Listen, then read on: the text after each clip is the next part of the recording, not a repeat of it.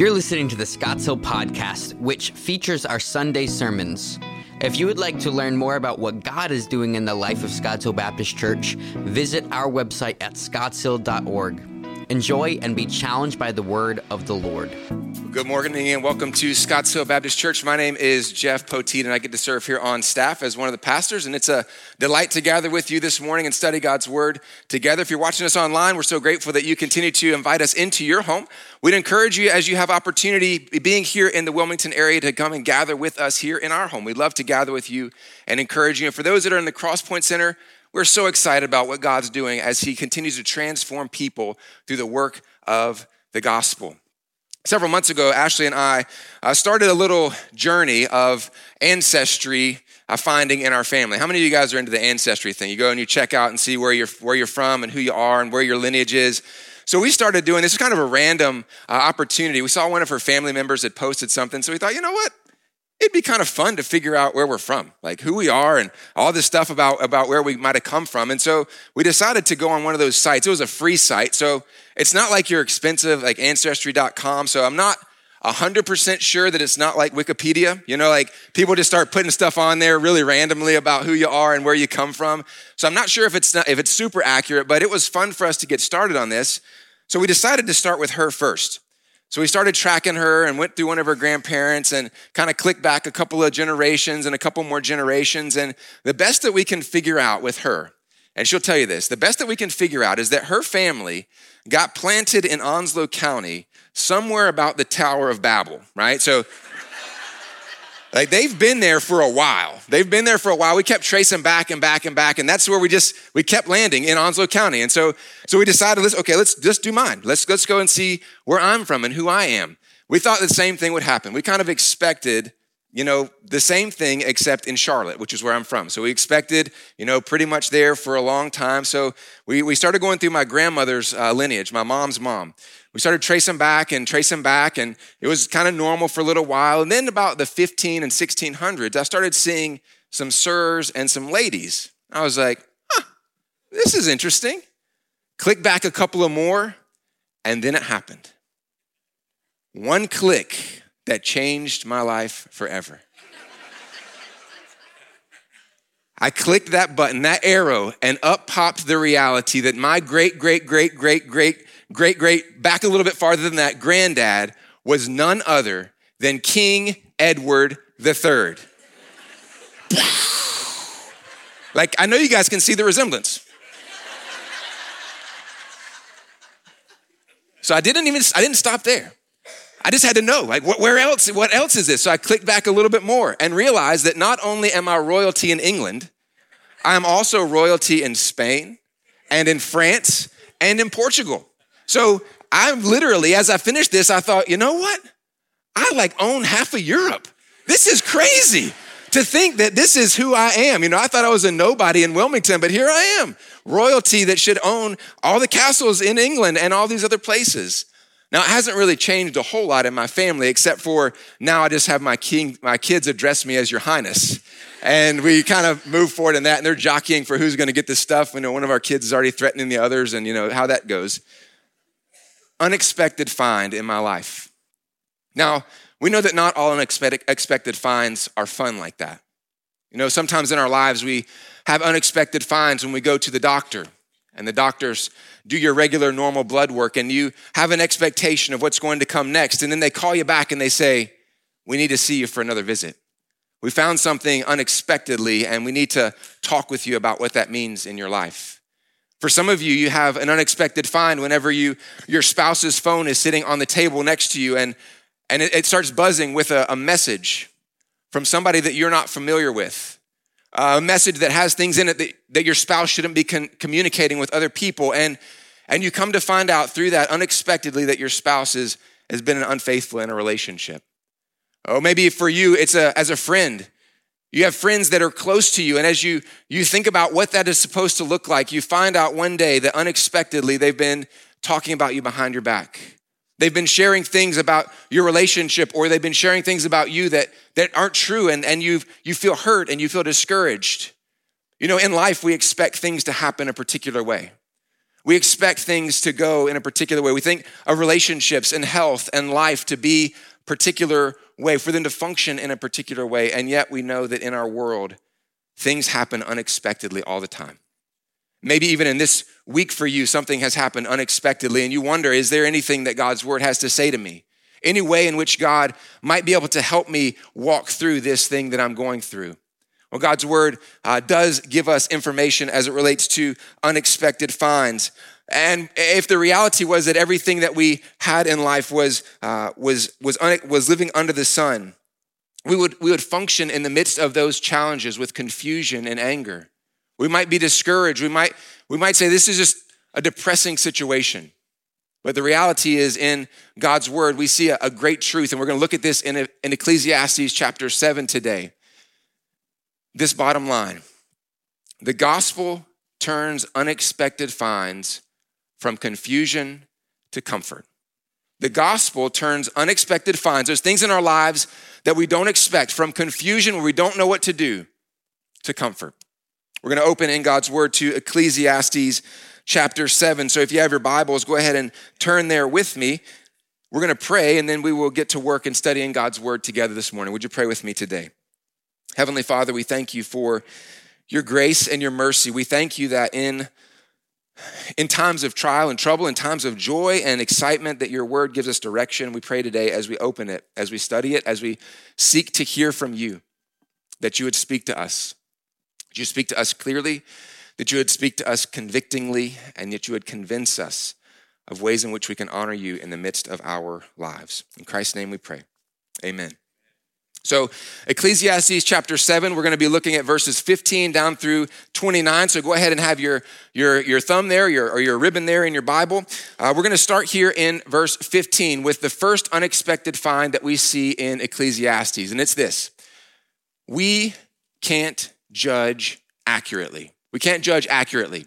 We want to be able to judge things in a particular way in our world, but we oftentimes unexpectedly cannot judge things accurately. Notice what Solomon writes in Ecclesiastes chapter 7, verse 15. In my vain life, I have seen everything. And what we know from Solomon's life, he has probably seen everything. There is a righteous man who perishes in his righteousness, and there is a wicked man who prolongs his life in his evil doing. Unexpected find. This isn't how it's supposed to work. In our world, we think that good people should get good stuff and blessings, and bad people should get bad stuff and curses. That's just how we think about the world. That's what we expect things to do. But you know this to be true in your own life, that that's not the way that it happens. In your job, you've worked diligently. You've been a faithful employee that is always clocked in on time and has always done the work that was asked of you. You've worked with a high level of integrity, and yet you're passed over for a promotion to the guy or the lady who is immoral in their actions, who doesn't show up early and doesn't show up on time and leaves early, who is willing to lie to be able to get what they want. They get the promotion instead of you. And you say, well, where is the justice in that? For you as a student, you study hard. You study hard to get a good grade, and you come up with a B. You get a B in your grade. But then you know classmates who are willing to not study and cheat off of somebody else who get an A, and you wonder, wow, why is that the case? How is that just?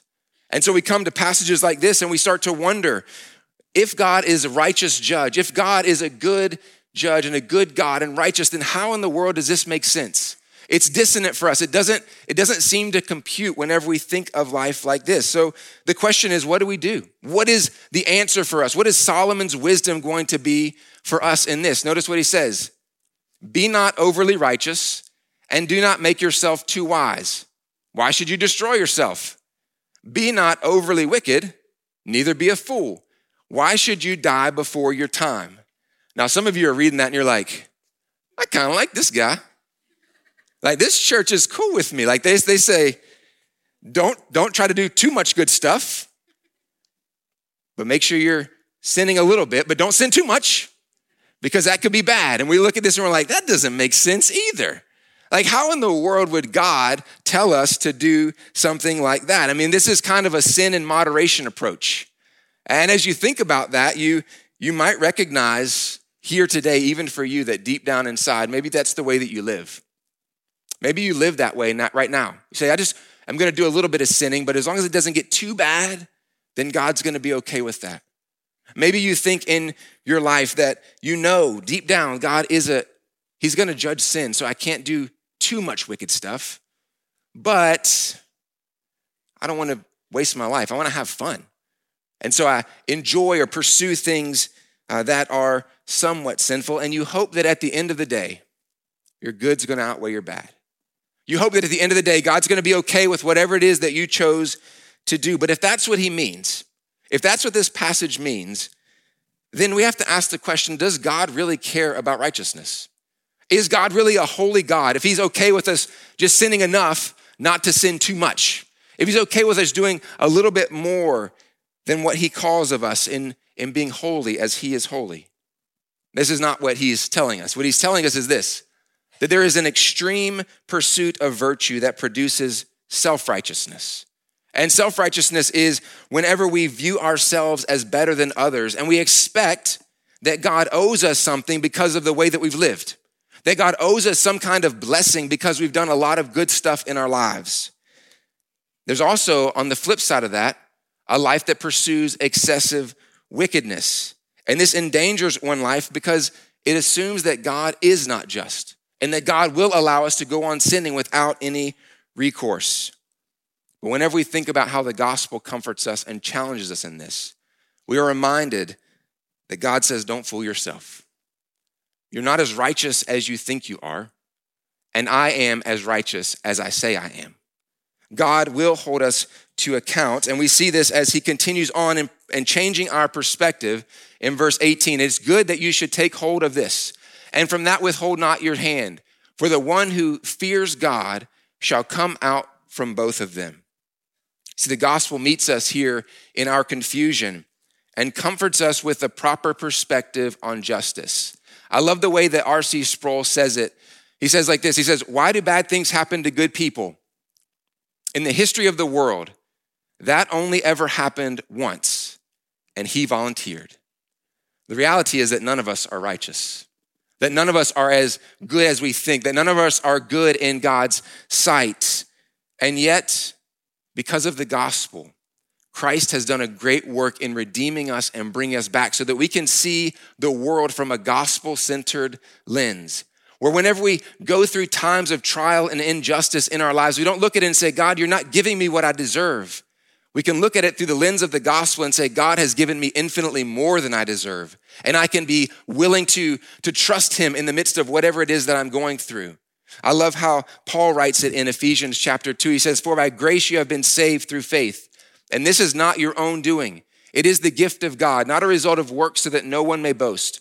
For we are his workmanship, created in Christ Jesus for good works which God prepared beforehand that we should walk in them. He calls us to obedience, not so that we can earn his favor, but because he's already brought us into his family. And so we live our lives honoring him and trusting that whatever his gracious and good hand allows in our lives, it is for our good and for his glory. And so we can walk through even things and times of injustice knowing that God is working out his plan in our lives. You see, it's not about how much good we've done. It's about what Christ has accomplished. Everything that we have is given to us on the basis of grace and not on our works. And so whenever we walk through challenges and trials, we're reminded that even in the midst of those times, even in the midst of what we might consider injustice and unjust realities, Christ has alleviated our biggest problem in the universe. He has taken away our sin, and so we can walk even in those trusting in God's perfect plan.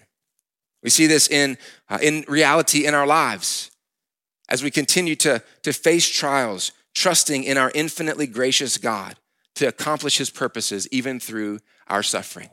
So what does it move us to in our second unexpected find? Our unexpected find number 2 is this: we can't control absolutely. We can't control absolutely. Notice what Solomon says in Ecclesiastes 7:19 through 22. He says, wisdom gives strength to the wise man more than 10 rulers who are in a city. Surely there is not a righteous man on earth who does good and never sins. Do not take to heart all the things that people say. lest you hear your servant cursing you. Your heart knows that many times you yourself have cursed others.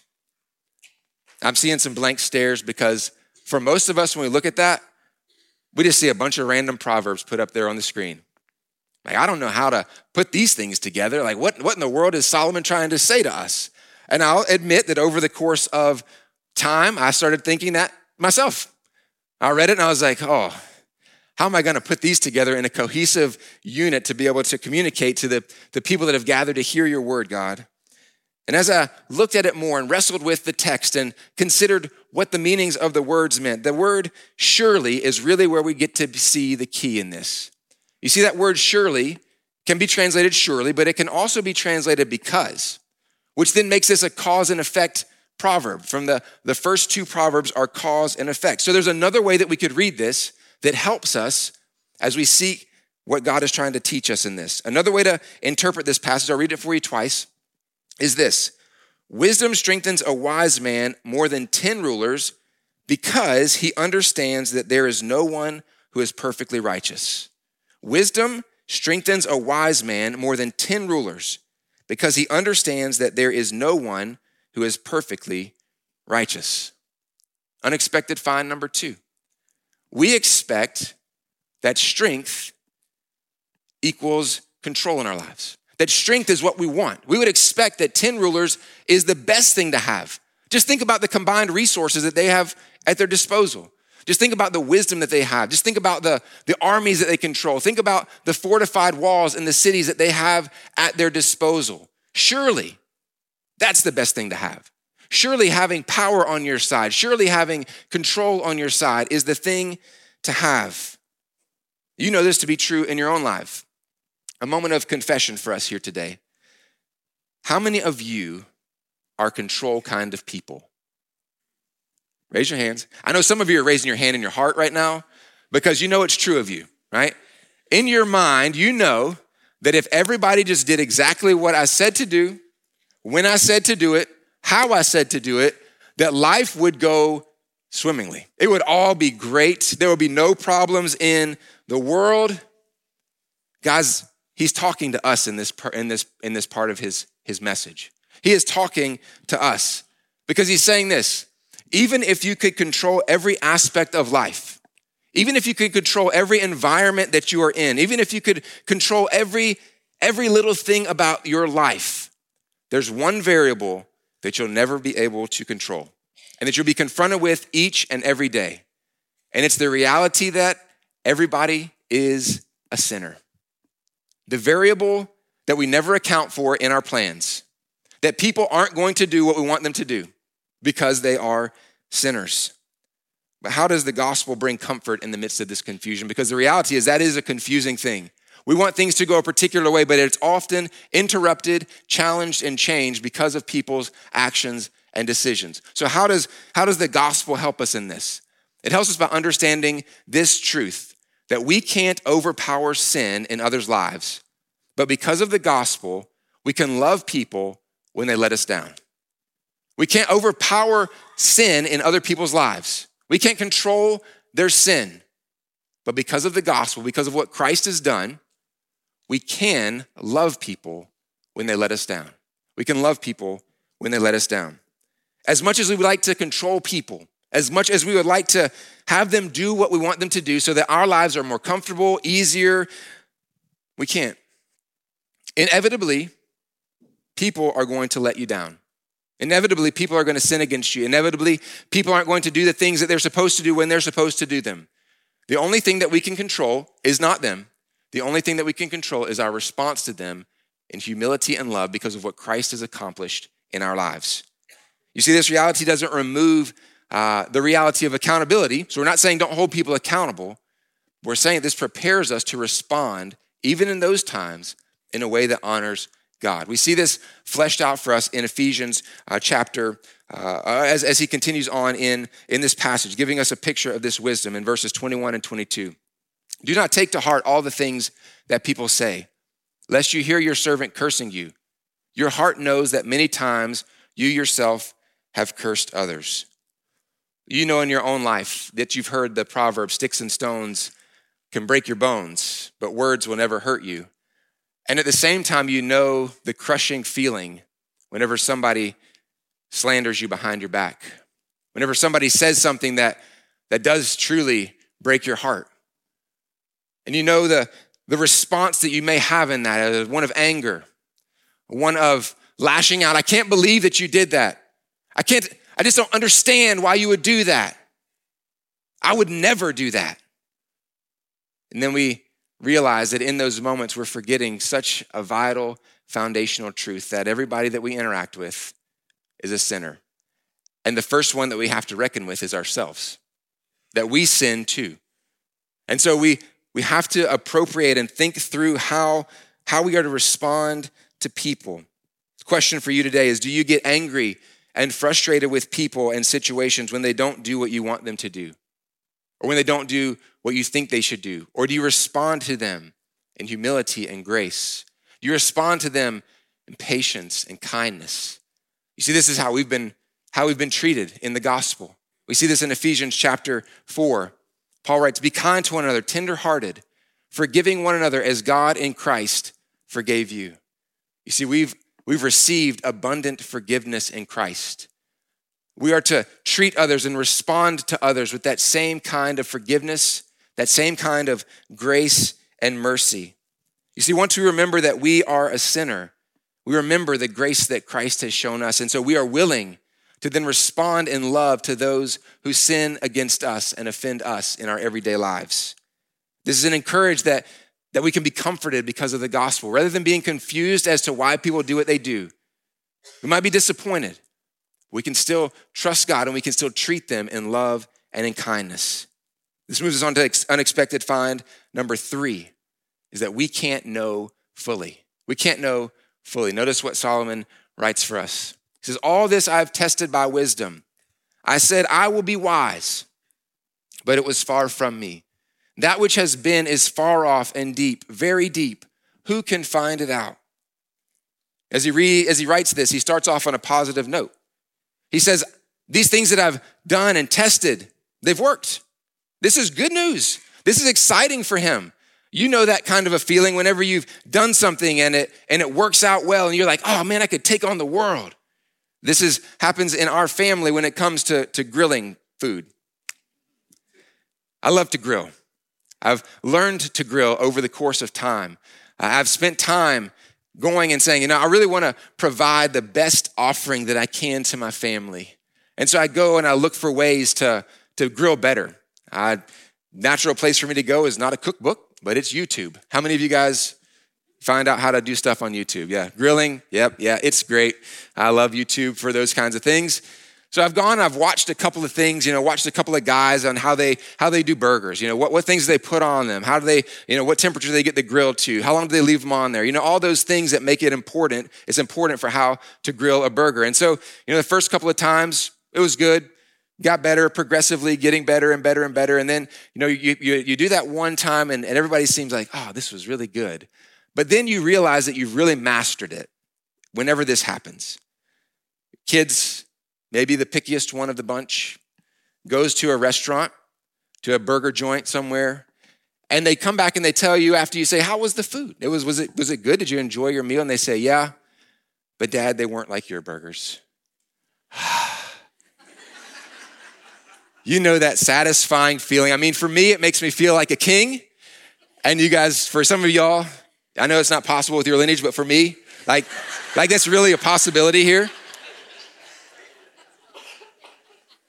And you just, that feeling like, oh man, if I can do this, then I can take on the world. Like, there's nothing that I can't do. This is what Solomon thought. He thought, these things are working out. The earthly wisdom that I'm giving, the things that I'm beginning to give to people, the things that I'm considering are working out. And so in his mind, I can take on the world. There's nothing that I cannot do. You've probably even said this to your kids, or maybe you've heard somebody say it to their kids. Sweetheart, you can do anything that you put your mind to. You can be anything as long as you put your mind to it and as you work hard at it. This is exactly what Solomon believed. Let's notice again in verse number 23. All this I have tested by wisdom. I said, I will be wise. I will be wise. If I set my mind to it, I can fully and completely comprehend all the mysteries of the universe. I can think about things and understand things that mere mortals can never imagine. This was Solomon's plan. You know the same insatiable desire for knowledge. You've experienced it in your life. Maybe it's not like Solomon trying to figure out all the complexities of the universe, but you know that nagging feeling and desire that you have for knowledge whenever you have that pain in your leg. It's a phantom pain, and you go to WebMD, and you start checking, what is this pain in my leg? And then you start finding all the articles about the pains in your leg and what they could be, and you go on this endless search, and by the end of it, you're dead. You know that feeling of looking for things. You know that feeling of thinking about the devastating effects and running through your mind. What would it be like if I lost my job today? What would it be like for my family if I lost my job? And you run the scenarios backwards and forwards and backwards and forwards. Or you wrestle in your mind with all the reasons why or why not for the existence of God. You say, as long as God can give me, I know that I can find out every bit of information that I want to know. Like I know that I can find it out, and then I'll be at peace. Then I'll be comforted. Then if those questions are all answered, I can have some peace and some confidence in this world. But as we read through Scripture, we find that Solomon finds the same thing that you and I do, that our knowledge is limited. Notice what he says. But it was far off from me. That which has been is far off and deep, very deep. Who can find it out? Every day we're confronted with this unexpected find. We think we should be able to find out all the information that we want to know, only to find that our abilities and our knowledge are limited. We can't find out everything we want to know. And there's so much confusion in this. I can't tell you how many times, and you've probably had this conversation in your own heart. If I just knew how tomorrow would go, I would know that things would be okay. If I just knew what my kids were going to be like, then everything would be okay. If I just knew that it was all going to work out, then I could go through my days with confidence, only to remember that all those things are out of our grasp. All those answers that we want to have are limited, but we find comfort even in the midst of the confusion through the gospel. See, because of what Christ has done, he has opened our eyes to the truth of God's perfect and unfailing character. So even in the midst of the things that we don't know, we can trust in his perfect character to accomplish his purposes. Notice what Peter writes in 2 Peter.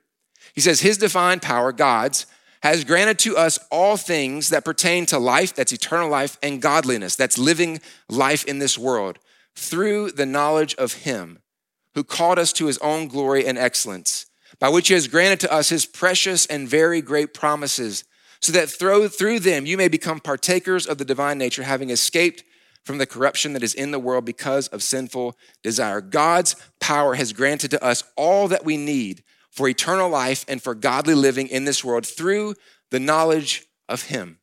Through knowing who he is, through knowing his character and his attributes, we can walk through whatever confusion that we have because we don't know, trusting that he is good, that he is wise, that he is perfect.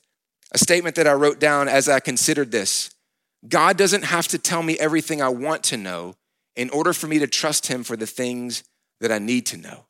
God doesn't have to tell me everything that I want to know, because they are many, for me to trust him in the things that I need to know.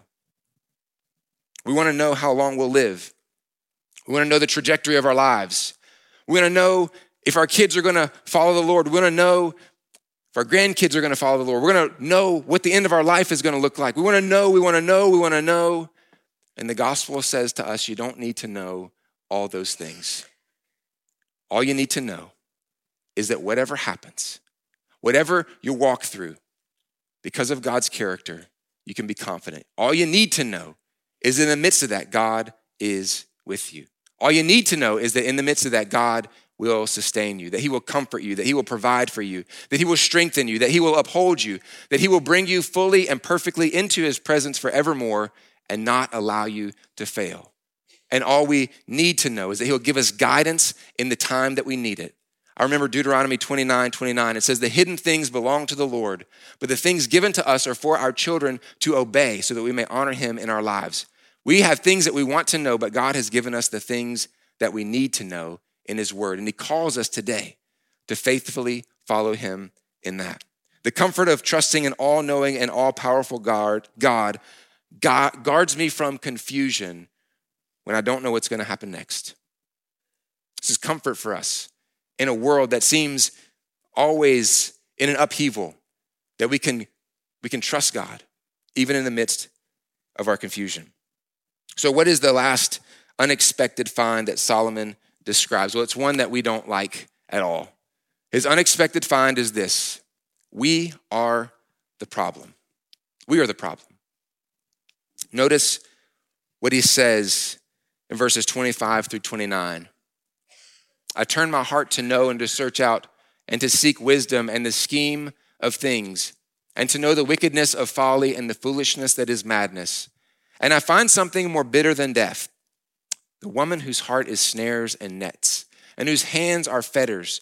He who pleases God escapes her, but the sinner is taken by her.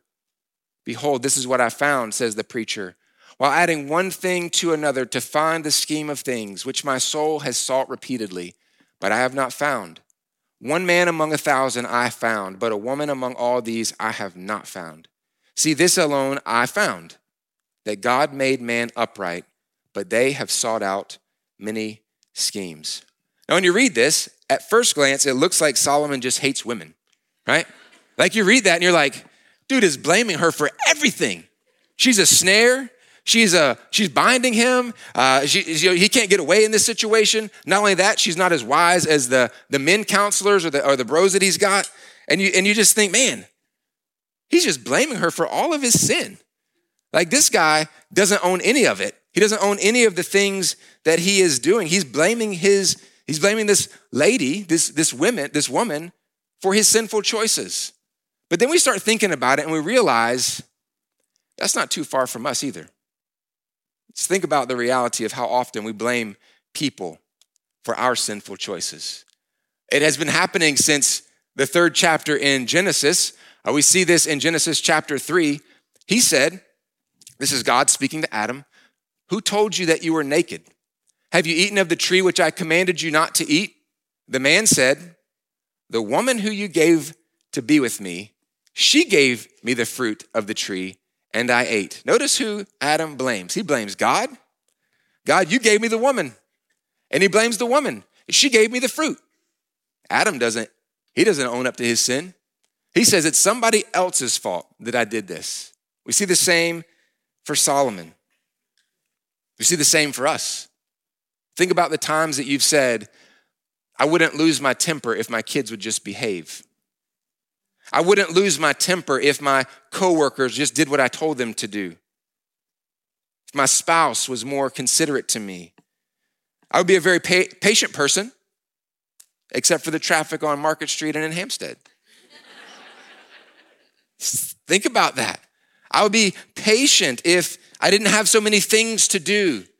I would be patient if the people around me weren't so slow. I would be patient if the grocery store had people working the counters and not sending me through self-checkout line. I would be patient if all these other things would work in my life. But upon further investigation, we notice something in Solomon's life that is true for us. We notice something else in his life that is happening. It starts in verse 25. Solomon was pursuing wisdom, but then there's a turn. There's a turn in his affection and his desire. Notice what he says. I turn my heart to know and to search out and to seek wisdom. That seems like a good thing. And the scheme of things. But then we see this turn. And to know the wickedness of folly and the foolishness that is madness. He turned his heart to pursue things that were wicked. And do you know what he found? Exactly what he was looking for. He found an opportunity to embrace the sin that he was looking for. Notice what it says. And I find something more bitter than death. The woman whose heart is snares and nets and whose hands are fetters. He who pleases God escapes her, but the sinner is taken by her. Behold, this is what I found, says the preacher, while adding one thing to another to find the scheme of things, which my soul has sought repeatedly, but I have not found. One man among 1,000 I found, but a woman among all these I have not found. Whenever we read this, we see the drama of James chapter 1 fleshing itself out for us. James chapter 1, verse 13 through 15 says this, let no one say when he is tempted, I am being tempted by God. For God cannot be tempted with evil, and he himself tempts no one. But each person is tempted when he is lured and enticed by his own desire. Then desire, when it is conceived, gives birth to sin, and sin, when it is fully grown, brings forth death.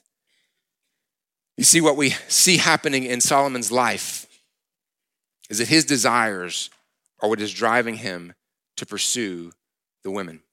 It's his desire. It's not her problem. It's his problem. He's the one that has misplaced affections. He's the one that has a distorted view of sexuality. You see, we as people are constantly pursuing things that we think will satisfy us. For Solomon, his drug of choice was sex. And every time he went back to that well, he came up empty. As we progress through this passage, we see that Solomon seeks and seeks and seeks and finds what he was looking for. He pursued something with a distorted view of what God designed sexuality to be. He pursued it for his own pleasure and passion, not to love and serve. We know this from his life. He had 700 wives and 300 concubines. Tell me that Solomon doesn't have a problem here. I'm not talking about the wives, I'm talking about himself, right? He was pursuing something with such ferocity that he could not imagine having anything else. His desire was placed on sex and sexuality. And he went after it with all of his heart. He went out with all of his time. He spent his time pursuing something, hoping that it would find him satisfaction. And what we recognize from Solomon's life, even in the way that he describes people, is that he began to objectify women. He saw them as an object to be pursued and not someone to love and to serve.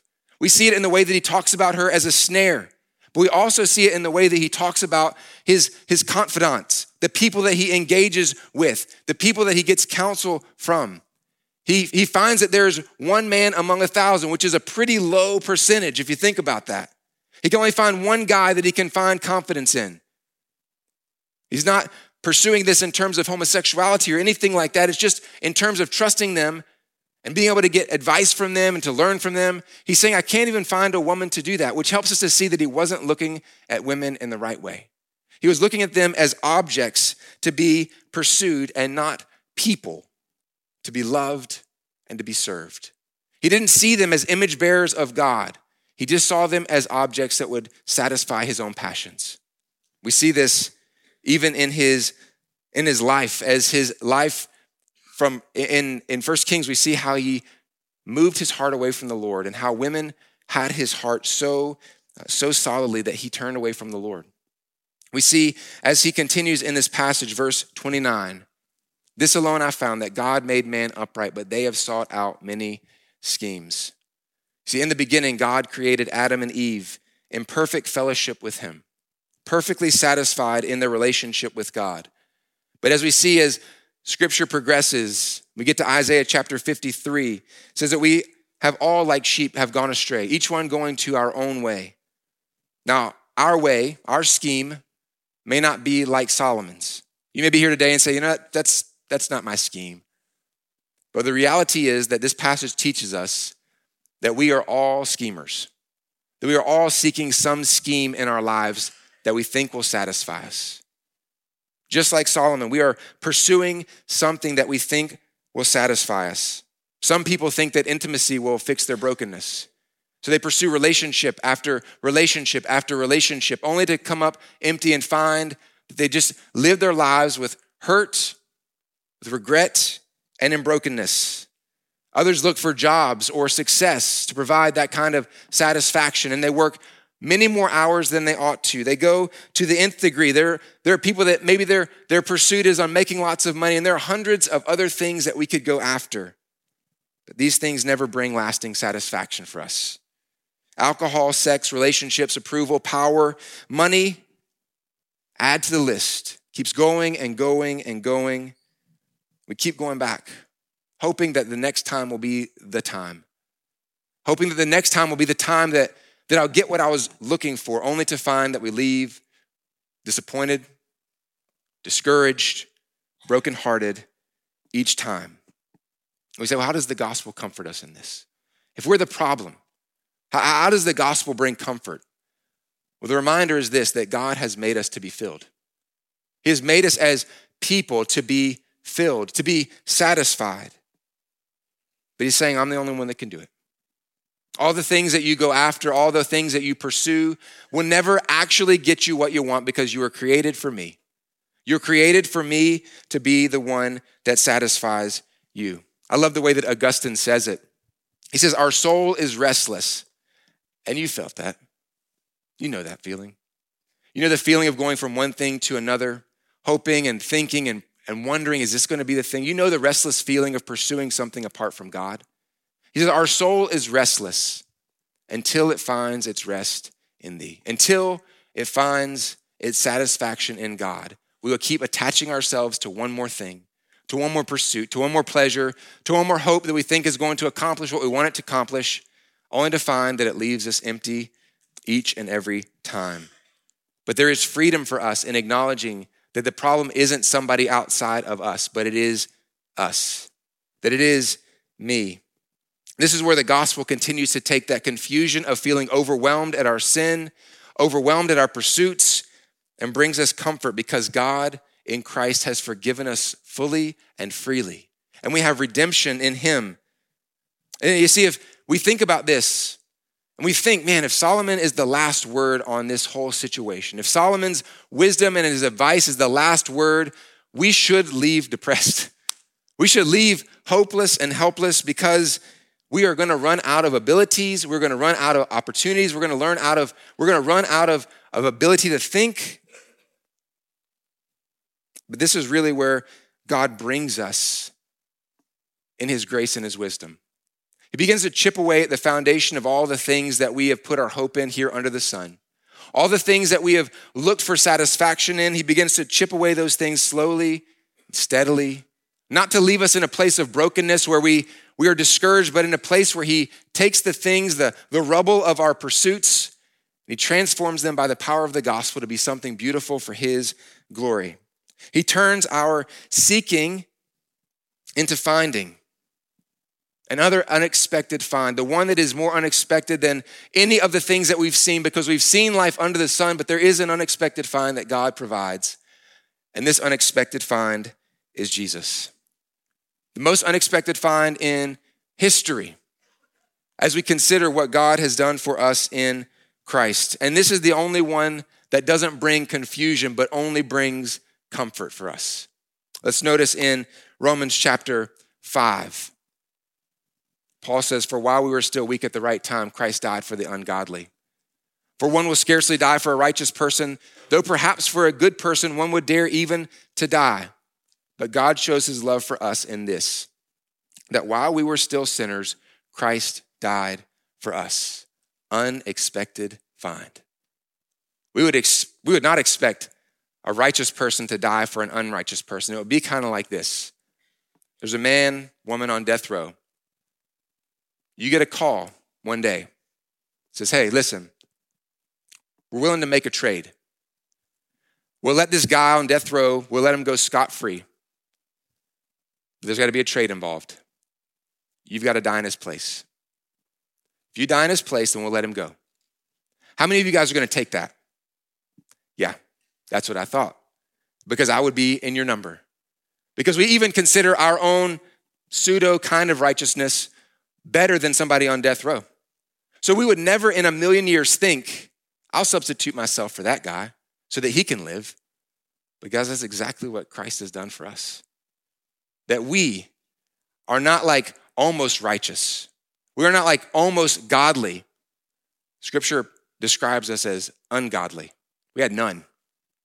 And yet Christ, who is perfectly righteous, who had never disobeyed once, had never sinned at all, who obeyed the law perfectly, substituted himself on our behalf on the cross so that we could have life, so that we could have a new perspective on life and trials and challenges, so that God could transform our view of confusing situations and unexpected finds from confusion to comfort, so that each and every day, no matter what we walk through, because of what Christ has done, we can live in full assurance that God has accepted us and that God will work in our lives to produce in us the kind of character that he desires. I love what one writer says. He says this: since futility was not the first word about our world, it no longer has to be the last. See, today you may feel like the last word in your life is futility. You may feel like the last word in your life is frustration and confusion, but God says it doesn't have to be that way today.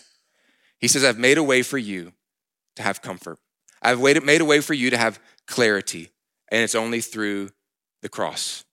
So today, if you're here and you're not a believer in the Lord Jesus Christ, he invites you today to come out of that futility, to come out of that confusion, to embrace Christ by surrendering your life to him, by confessing that you are a sinner in need of a Savior and accepting God's perfect sacrifice on your behalf. He will forgive you fully and freely. He will transform you from the inside out to make you be what he desires you to be in Christ. If you're here and you're a believer, it doesn't mean that we don't go through confusing times, but it means that in the midst of those confusing times, God is with us, that God provides clarity and comfort for us as we walk through our day-to-day lives, focusing our attention on what he's done for us in Christ and through the gospel. Let's pray. Father, we thank you so much for today. We pray that as we go from this place, that you'll encourage us, that you'll challenge us, that you'll build us up in Christ so that we can be what you desire for us to be for your glory. And here in Christ's name we pray. Amen. Thank you for listening, and we hope that God uses this message in you to transform you more into the image of Christ. If you have any questions about our church or you want to learn more about Jesus, visit our website at scottshill.org/nextsteps. Till next time.